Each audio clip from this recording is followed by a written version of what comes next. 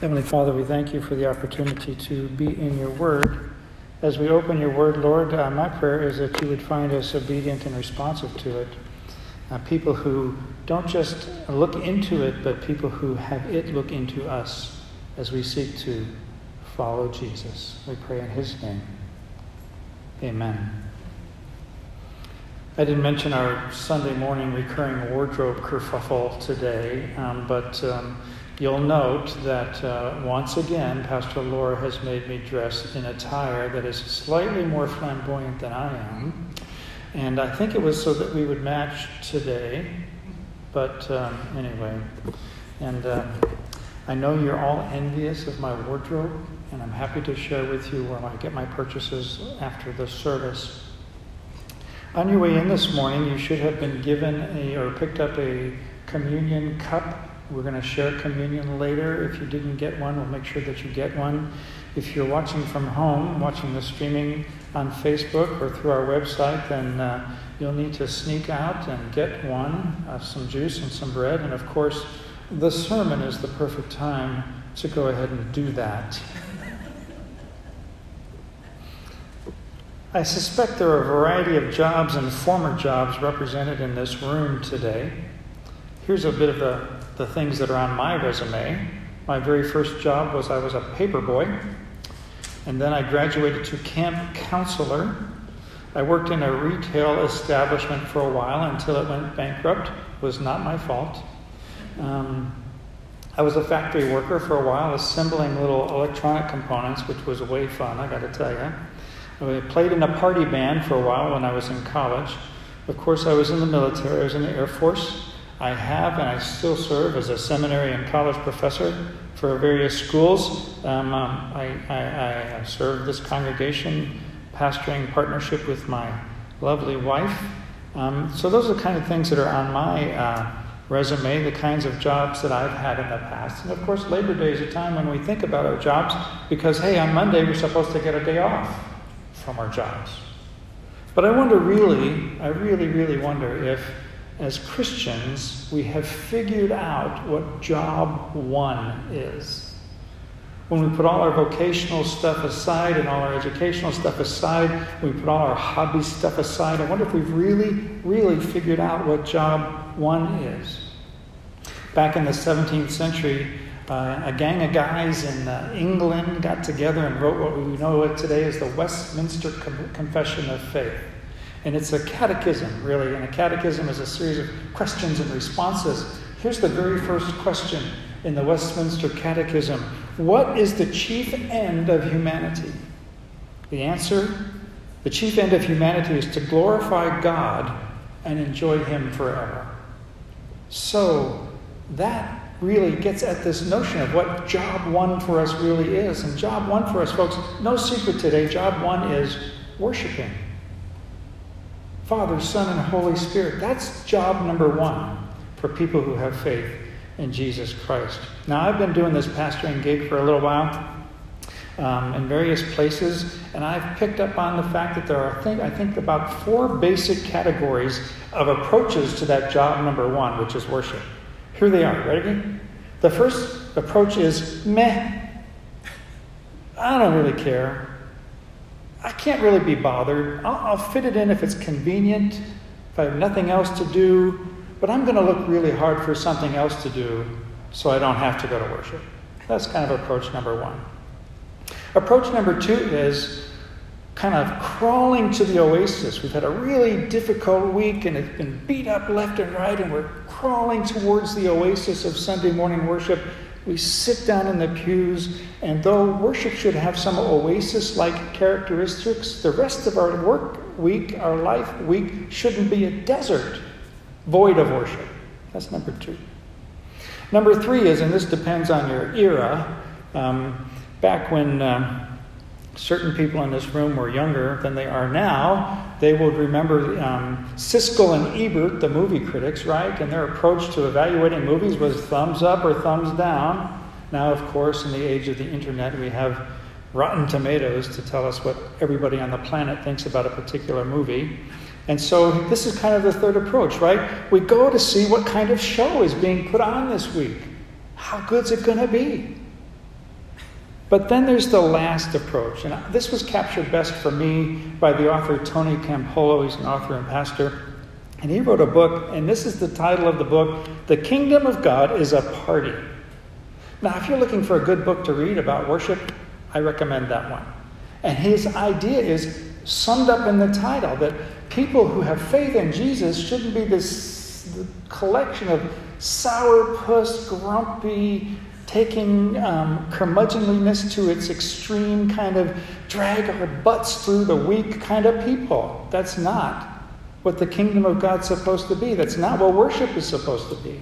The kingdom of God is supposed to be a party. And what that means is that if we've been engaged in interacting with God all week and doing what I call God stuff all week long, God's people, because we've been refreshed along the way by that journey with the Father, Son, and Spirit through the week, then we come together in corporate worship. And of all those, of course, the last one is the biblical model. And Jesus gets at the heart of this job, number one, this job of worship, in those verses that we heard read as part of the incredibly rich conversation that Jesus had with that Samaritan woman at the well. So we're going to listen in this Labor Day weekend as Jesus gives us the essence of job number one, which is worship. You and I as Christians, we are called to worship God in spirit and in truth. John chapter 4, verses 23 and 24. The words will be up on the screen. If you're watching on the website, it's just to the right of the picture. John chapter 4, verses 23 and 24 say this. Yet a time is coming, and has now come, when the true worshipers will worship the Father in the Spirit and in truth. For they are the kind of worshipers the Father seeks. God is Spirit, and his worshipers must worship in the Spirit and in truth.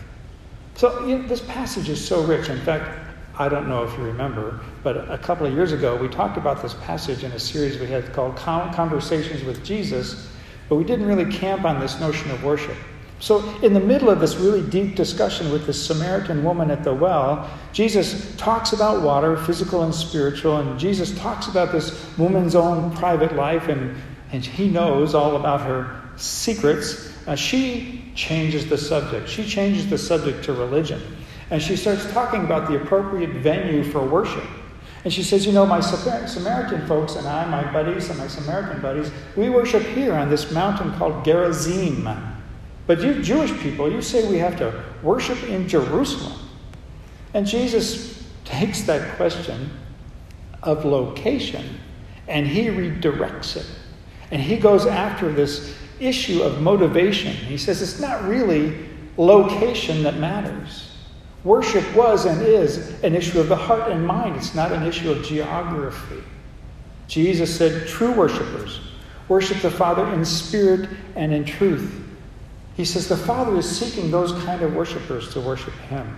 Spirit and truth. Those are good kind of churchy kind of buzzwords, right? Spirit and truth. Well, what do they really mean? It's simple. It's not simplistic, but it's simple.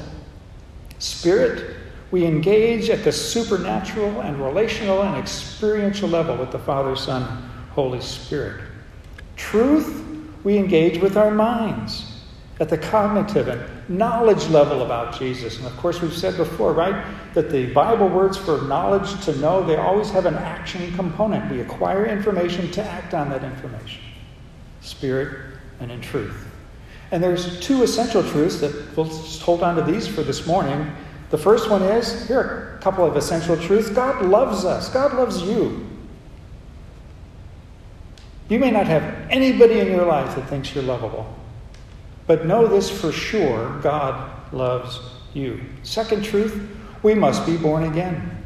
Earlier in the Gospel of John in chapter 3, Jesus says, "For God so loved the world that he gave his one and only Son, that whoever believes in him should not perish, but have everlasting life." And in John chapter 14, verse 6, Jesus says, he is the truth. So engaging in worship in truth means engaging Jesus. Now I'm going to share with you several ideas this morning, and some of these I picked up along the way from various places, and I'd love to give all those people credit, but frankly I don't remember who they are. So whoever you are out there, thanks. The first thing I want to do is unpack some common misconceptions about worship. And there's 5 of them, so strap in. Misconception number 1, worship always takes place in a church building. I went on a retreat with elders from a church in Cheyenne, Wyoming, and we were out for a weekend, and I can remember sitting on this rock in the middle of this beautiful countryside with my Bible open, and I was worshiping God in the middle of nowhere with my Bible open, listening, reading, trying to understand who God would have me be and what he would call me to do. So worship isn't confined to this room. And boy, have we not had that reinforced for us over the last few months, right? We've realized that worship can happen in a variety of different places. The corporate event of worship is the cornerstone, but it's not the only stone. You see, our worship that we do together has to be informed by daily being in God's presence. Psalm 119, verse 164, 7 times a day I praise you because of your righteous judgments. So, unless we worship God every day, somehow, some way, when we come together on Sundays, the best we can do is kind of catch our breath spiritually. The truth is that corporate worship, what we do together, is enhanced or hindered by our personal, private worship. That's conception number 1. Number 2, worship can consistently take place without being with the body of Christ in worship. Now, I used to live in Colorado, and we still go back there to visit kids and grandkids. Well, mostly the grandkids. We have to visit the kids because they have the grandkids with them. But so I love the beauty of that place, and I can remember having more than one conversation with somebody with whom I was engaged in conversation, trying to inquire about their, connection with Jesus and their worship habits. And I heard more than one time I heard this phrase, something like this: I can worship God in the splendor of his creation. Well, that's true. But I'd usually have a follow-up question. I'd say, do you? Not really. There's a reason the writer of Hebrews says in chapter 10 that we should consider how we may spur one another on toward good deeds, not giving up meeting together, but encouraging one another. And here's something I've noticed during this pandemic. I've noticed that the pandemic has been in many ways draining for us, right? Physically and relationally and all that kind of stuff. But it's been draining for so many Christians because we have wanted to be together. And even when we've gotten together, we've had these restrictions, right? You all are wearing your masks. I have my mask here. And it just feels different and weird. What is going on there? It's God's Spirit in us, drawing us together to enjoy him in a corporate fashion. Misconception number 3. Worship is about how I like to do it. Our personal preferences. Me. People express worship to God in different ways, and some of those ways may not resonate with you. Some people sit quietly with their bowed heads, and some people shout amen or hallelujah. Doesn't happen here very often. Some people lift their hands, some sing strongly. And the Bible, here it is, the Bible commends all of those expressions of worship and many, many more. We're all different. We all resonate in worship differently, but one thing is certain: we cannot be worshiping if we're critiquing somebody else's worship style or preferences. Criticism is not a spiritual gift. And most of the time, all those differences over worship style, music, architecture, aesthetics, they're usually all about personal preferences. As I mentioned just a moment ago, and several times probably over the last few months, I've been doing this pastor thing for a long time now, and I can tell you a phrase that I have consistently heard over and over and over and over and over again in every church setting that I've been in. The phrase is this: I don't like that. And whatever that is particular to that person's preferences. I didn't like that song. I didn't like that reading. I didn't like that sermon. I've heard that a lot. I don't like this. I don't like that. I don't like how, I've heard that phrase so many times that quite frankly it ticks me off. And when I get angry about it, it is not righteous anger. Here's God's plan. You ready? God's plan is that we care so much about our brothers and sisters in Christ that we actively campaign for their preferences. Do you hear it?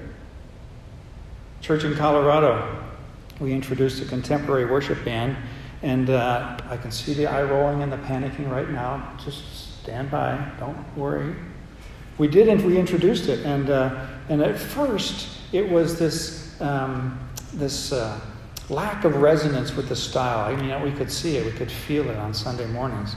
But then we had this conversation about, hey, you know what? Somebody in this room really likes that song we're singing. You might not like that song, but somebody in this room likes that song. So why don't you embrace that song as an affirmation of your sister and brother in Christ? Salisbury Cathedral is in, Salisbury in England. I love that place. It's a beautiful building. It has the tallest church spire in the United Kingdom. I have visited there several times. It's the second tallest spire in Europe. It's absolutely beautiful. In fact, I like it so much that I acquired a print of the Salisbury Cathedral, a print of a painting that we have on our wall. You know it's a print of a painting when the print costs way less than the framing for the print. So we have it on our living room wall. And one of the times I was there, I was on tour, and I happened to be on tour on kind of a late Saturday afternoon, and there was an usher kind of person putting out about 30 folding chairs. I said, what's the deal with the folding chairs? Because I'm a Yank and I can ask obnoxious questions of people in England. And the guy said, well, that's about the number of people who show up for worship on Sunday mornings. This magnificent place of worship. Misconception number 4, the people up front are the focus. Right? You've heard the story of the boy who was in the back seat of the car as mom and dad were driving home from church, and they complained about everything. They complained about the selection of songs, they complained about the boring sermon from the pastor, but remembering the offering experience, the boy said to Dad, "Hey, Dad, you have to admit it was a pretty good show for $1.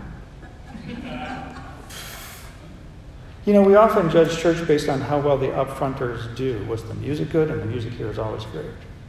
Were the singers on pitch? Yes, he was. Were there any technical glitches?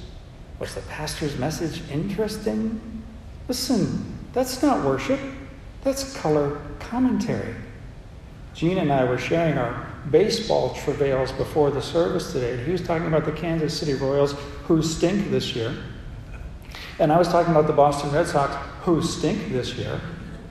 And we were sharing how close to the bottom of their rankings in their divisions could they get, only to discover that in each division they're both at the bottom. But you know, that's color commentary. I'm not suiting up every day playing baseball. I'm not getting in there and mixing it up in the dirt. I'm looking in from the outside saying, you know, I don't like that show very much. God deserves our best. And whether you believe it or not, we always try to do things with excellence. But nobody up here bats 1,000 every time. And ultimately, really, it's not about our excellence. It's about God's presence and our response to Him. Misconception number 5, the people in the pews are the audience. You are not the audience. God is the audience. All of us are on the platform. We all play a part in adoring Father, Son, and Spirit. We saw the musical Hamilton recently. We signed up for Disney Plus for the 30-day free trial just so we could see Hamilton. And if you haven't seen it, see it. It's a great, great show. Got some history packed into it anyway. But in a play, in a musical like Hamilton, Pastor Laura likes the dancers. In a musical like Hamilton, you have actors and you have prompters and you have a director. And the director guides the actors. The prompters whisper lines if they happen to forget their line. But in worship, you see, the people who lead worship, we're supposed to be the prompters. You're supposed to be the actors. God is the audience. Not you. Not me. So, I think that gets us to a place where we can understand a few lessons about worship. And here they are. Worship is always active and never passive. Worship is not a spiritual warm fuzzy on Sunday morning. It's God's people actively responding to him, right? Jesus said in John chapter 4, true worshipers will worship. Genesis chapter 35, worship caused Jacob and his family to put away their idols. Exodus chapter 24, the people of Israel heard the word of God and worshiped and committed themselves to obedience. Nehemiah chapter 8, when the scribe reads the word before the people, verse 6 says, and Ezra blessed the Lord, the great God. Then all the people answered, Amen, Amen, while lifting up their hands, and they bowed their heads and worshiped the Lord with their faces to the ground. Worship is not a spectator sport. It's not done to us or for us, but by us. I think it was last year when Big Bad Voodoo Daddy came to the Grenada Theater. Was it last year? That was a great concert. And I was seated in the back row, and so I could, watch people and critique them. Nope, that's not why we were sitting back there. Those were our tickets. But it was a great concert. I don't know if that kind of music resonates with you, but we liked it a lot, that swing band, jive kind of feel. What was interesting to me to watch was how people in the audience kind of got drawn into it. And before you know it, there's these 95-year-old couples dancing in the aisles and people swaying and clapping and raising their hands. And I'm thinking, yeah, what's church look like on Sunday morning? And I know many of you have grandchildren and great-grandchildren and children who are getting married or graduating, whatever. And whenever you are in the middle of that stuff, you can see it even through the mask. You can see the excitement, travel across people's faces as they're sharing those stories about their wonderful children. By the way, our grandson Cooper, his team came in first place in their tournament last weekend. He got a ring the size of the state of Texas. I mean, he showed it to us in a picture, and that thing, I don't know why he's not walking around with his hand dragging on the ground. That thing's so big. And you knew, right? I was going to tell you that story because I get excited when my kids and grandkids do something exciting, just like you do. Just like you do. So don't tell me that it's not in you to get active and excited, because I know better. I know better. The second thing is that worship is the central activity of the church. Week by week by week, we do some important things around here, but the most important thing a church family does is worship. From the beginning days of the church era until now, God's people have been a worshiping people. Book of Acts chapter 2. Continuing daily with one accord in the temple and breaking bread from house to house, they ate their food with gladness and simplicity of heart, praising God and having favor with all the people. And the Lord added to the church daily those who were being saved. Third thing is, worship is the source of spiritual renewal, or at least it's supposed to be. Worship charges our spiritual batteries. Now, Pastor Laura and I have been working really hard over the last several months to shed some poundage. And we've been doing better with eating less and eating better food, eating more nutritiously, exercising on a regular basis. But our diet did not reduce to eating once a week on Sunday. But somehow we think our worship diet is okay if we worship once a week on Sunday. We view it as kind of a racing pit stop. Gas up. Have you ever seen a racing car? What's that guy's name? Clint Boyer? Is that the guy in town? Who was a racer? Pit stop, they pull in, they zip fast, they change the gas up, they change the tires, back on the road as soon as they can. That's not worship. Man, that's just stopping by. Acts chapter 4, verse 13 says, Now when they saw the boldness of Peter and John and perceived that they were uneducated and untrained men, they marveled. And they realized that they had been with Jesus. When you and I have been with Jesus, people notice that. Now, I know I've shared this story with you before, but I'll share it again because, hey, you've probably forgotten it. 1999, Game 4 of the Division Series, the Red Sox were playing the Cleveland Indians. In that game, the Red Sox scored, up until that point in time, the most runs ever in a postseason game. The final score, 23-7. Here's what I remember from that game. The cameras are sweeping the stands at Fenway, and literally everybody's up on their feet. They're tossing their beer cups at their friends. They're just cheering and going crazy. 23-7, that's a pretty good day in baseball. But as the camera was panning the left field stands, suddenly you could see the cameraman who went, because there was a guy who was asleep. So the camera goes by him, but the cameraman couldn't resist. He kept coming back. Everybody around this guy is going stark raving mad in celebration of this victory, and there's this guy who is asleep. Man, sometimes that's me in worship, right? People around me are invested in what's going on with God and celebrating that, and I am asleep. He got to go to the game, but he didn't participate in the celebration. We get to go to worship. Yeah, it is job one, but man, what a privilege.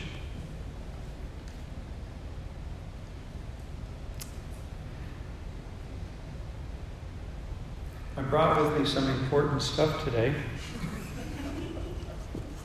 I don't know if you remember back to the beginning of the pandemic, the toilet paper shortage that was advertised, right?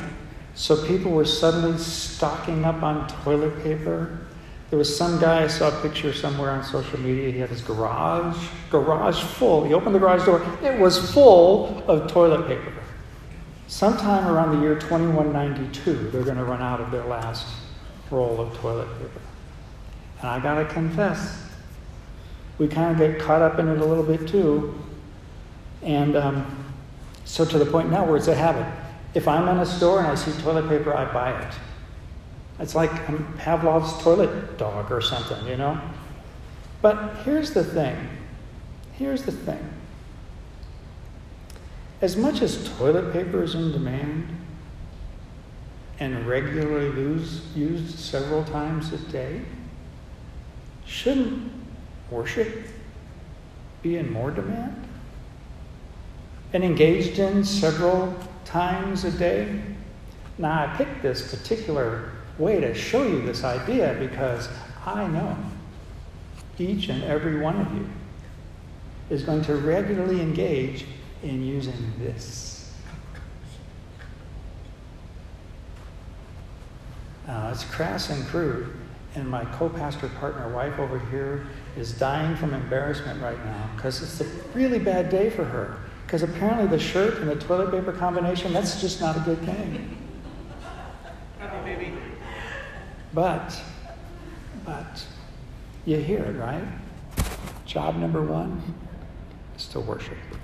And let's be at least as enthusiastic about connecting with worship as we were about finding toilet paper at the beginning of the pandemic.